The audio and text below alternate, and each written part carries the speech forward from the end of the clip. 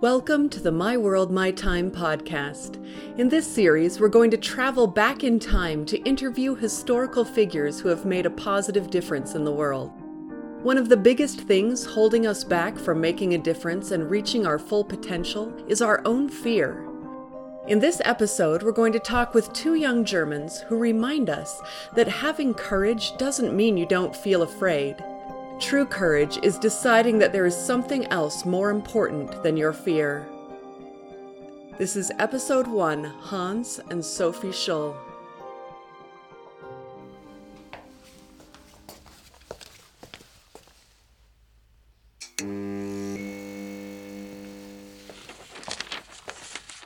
We're on air in 3, 2, 1.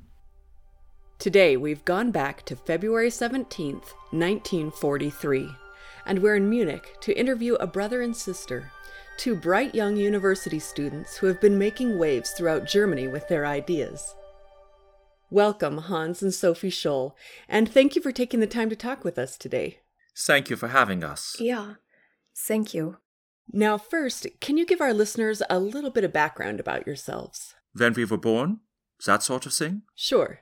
Let's start with that. I was born on the 22nd of September 1918, so I'm currently 24 years old. I'm a medic in the German army, just recently returned from Stalingrad. I'm at the university studying to be a doctor. I'm currently 21. I'll be 22 on May the 9th. I'm also studying at the university. I'm not really sure what else to say. I haven't done anything. No, that's not what I heard. Aren't you two part of a resistance group that's trying to take down Hitler? Yes and no. Our end goal is to remove Hitler from power, but we are not trying to do it by ourselves. What we are really trying to do is wake up the German people, so they can see the lies and corruption of the Nazi government and recognize that our freedoms are being taken away. We want to stir them up so together, as a people, we can remove Hitler and the Nazis from power. And it's not just our personal resistance movement. There are several others working with us. In fact, Hans and his friends started it. It was myself, Alex Schmorell, Willy Graf, Christoph Probst and Professor Huber from the university. We called ourselves die Weiße Rose. The White Rose. Sophie here wasn't supposed to get involved. They had to let me join when I accidentally found some of the leaflets in Hans's Accidentally? bag. Well, for goodness sake, I Hans. still don't see how you could accidentally be looking through my bag. I knew you were up to something. Besides, you're not very good at hiding things. What were the leaflets that you found? It was a paper my friends and I wrote about the evils of the Nazi government. That's how we are trying to get our message out there. We write essays to show our fellow Germans how dangerous Hitler is. Mm-hmm. Then we take those essays and spread them around Germany in any way we can. That's right. We put them in mailboxes, we slip them under people's doors and post them on bulletin boards. And then we even started mailing them from several different cities so the Gestapo wouldn't be able to tell where the leaflets were coming from. How do you make so many copies without a photocopy machine or a computer? Computer? Hans, was ist dein Computer? Ich weiß nicht. Right. Never mind. Sorry. Can you explain a little bit more about how you make all the copies, especially for those of our listeners who may not be familiar with the process? Well, first we make a stencil of the leaflet, and then we have it run through a machine that uses a stencil and ink to make a copy. Each time we turn the handle, it makes one copy. We take turns because your arm gets very tired after a while. Wow, I bet it does. But where do you get all the paper and supplies? We buy up paper, envelopes and stamps a little at a time so it doesn't attract attention. Then we meet together in the basement of a friend's art studio to make all the leaflets, stuff them in envelopes and address them. Where do you get all the addresses, though? Are they all people you know? We get addresses from the phone book. Some of them are people we know, and some are just strangers we think will be receptive to our message. You said you mail them from different cities. How does that work? Do you have members of the White Rose in other cities making copies as well? No, it's just us here in Munich, but we want the Nazis to think we are spread all over. So we put a batch of leaflets in a suitcase or bag and take the train to a different city. Once we're there, we find a post office box, make sure no one is looking, and then quickly stuff them in. And then? Then we breathe a sigh of relief and take the train back to Munich. It's all pretty complicated, actually. In order to travel, we have to have travel papers and permits, which a friend will forge for us. But we have to make up a reason to be traveling in case we are questioned. And the trains can be searched at any time. So we usually put the suitcase of leaflets in one train car and then sit in a different train car. That way, if the leaflets are found during a random search, we have a better chance at saying we don't know anything about it. As long as no one on the train saw us with the bag in the first place. That's one of the hardest parts of all this. That so many people are only too happy to report any suspicious activity to the Gestapo. You never know who you can trust or who might turn you in. Traveling with a stack of leaflets sounds terrifying. Why don't you just spread the word by talking to people instead? It's too dangerous to talk openly about it.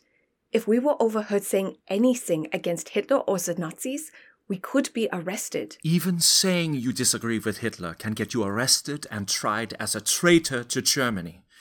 People have been killed just for being anti-Nazi. Why are you two willing to take such a big risk, especially when so many others are too afraid to do anything? It's high time we Germans made up our minds to do something. Look, we have to ask ourselves, what are we going to have to show in the way of resistance when all this terror is over? But what Don't you see?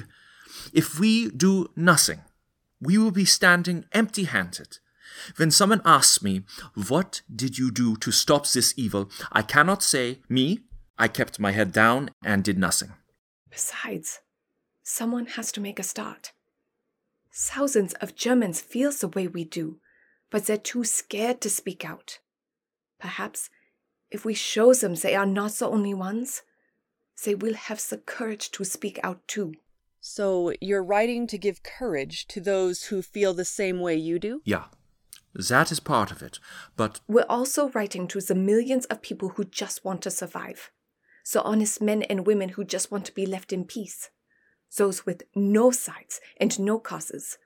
Those who don't like to make waves or enemies. that's right. Those for whom freedom, honor, truth, and principles are only literature. Exactly. Those who live small and die small. What do you mean by live small?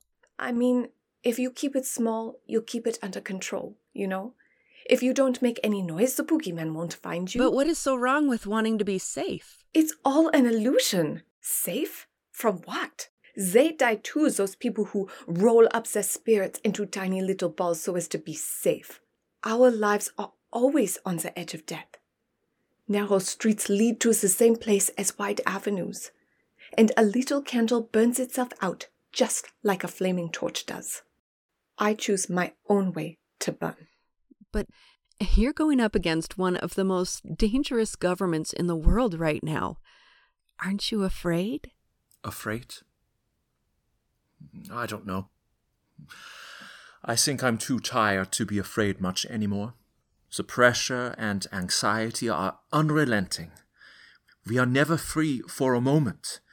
Any knock on the door could be the Gestapo. Any moment of freedom could be our last. Sophie?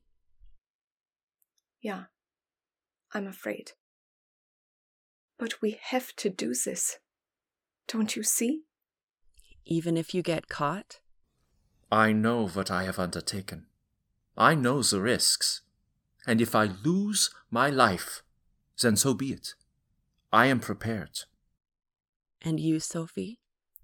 I don't want to die. There is so much to live for.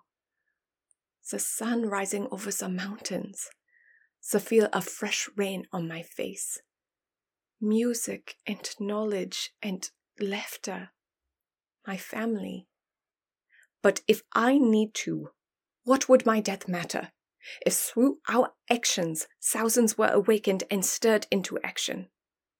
It's the ideas that must live on, not me.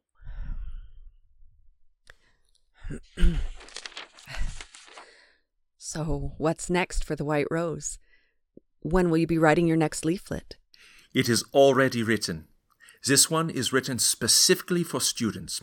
Professor Huber wrote it. We are going to share it around the university tomorrow. How are you going to do that without being seen? Hans and I will bring the leaflets to the main building in a suitcase. And when all the students are in class, we'll put stacks of them all over. There will be so many they won't be able to be ignored. That's right.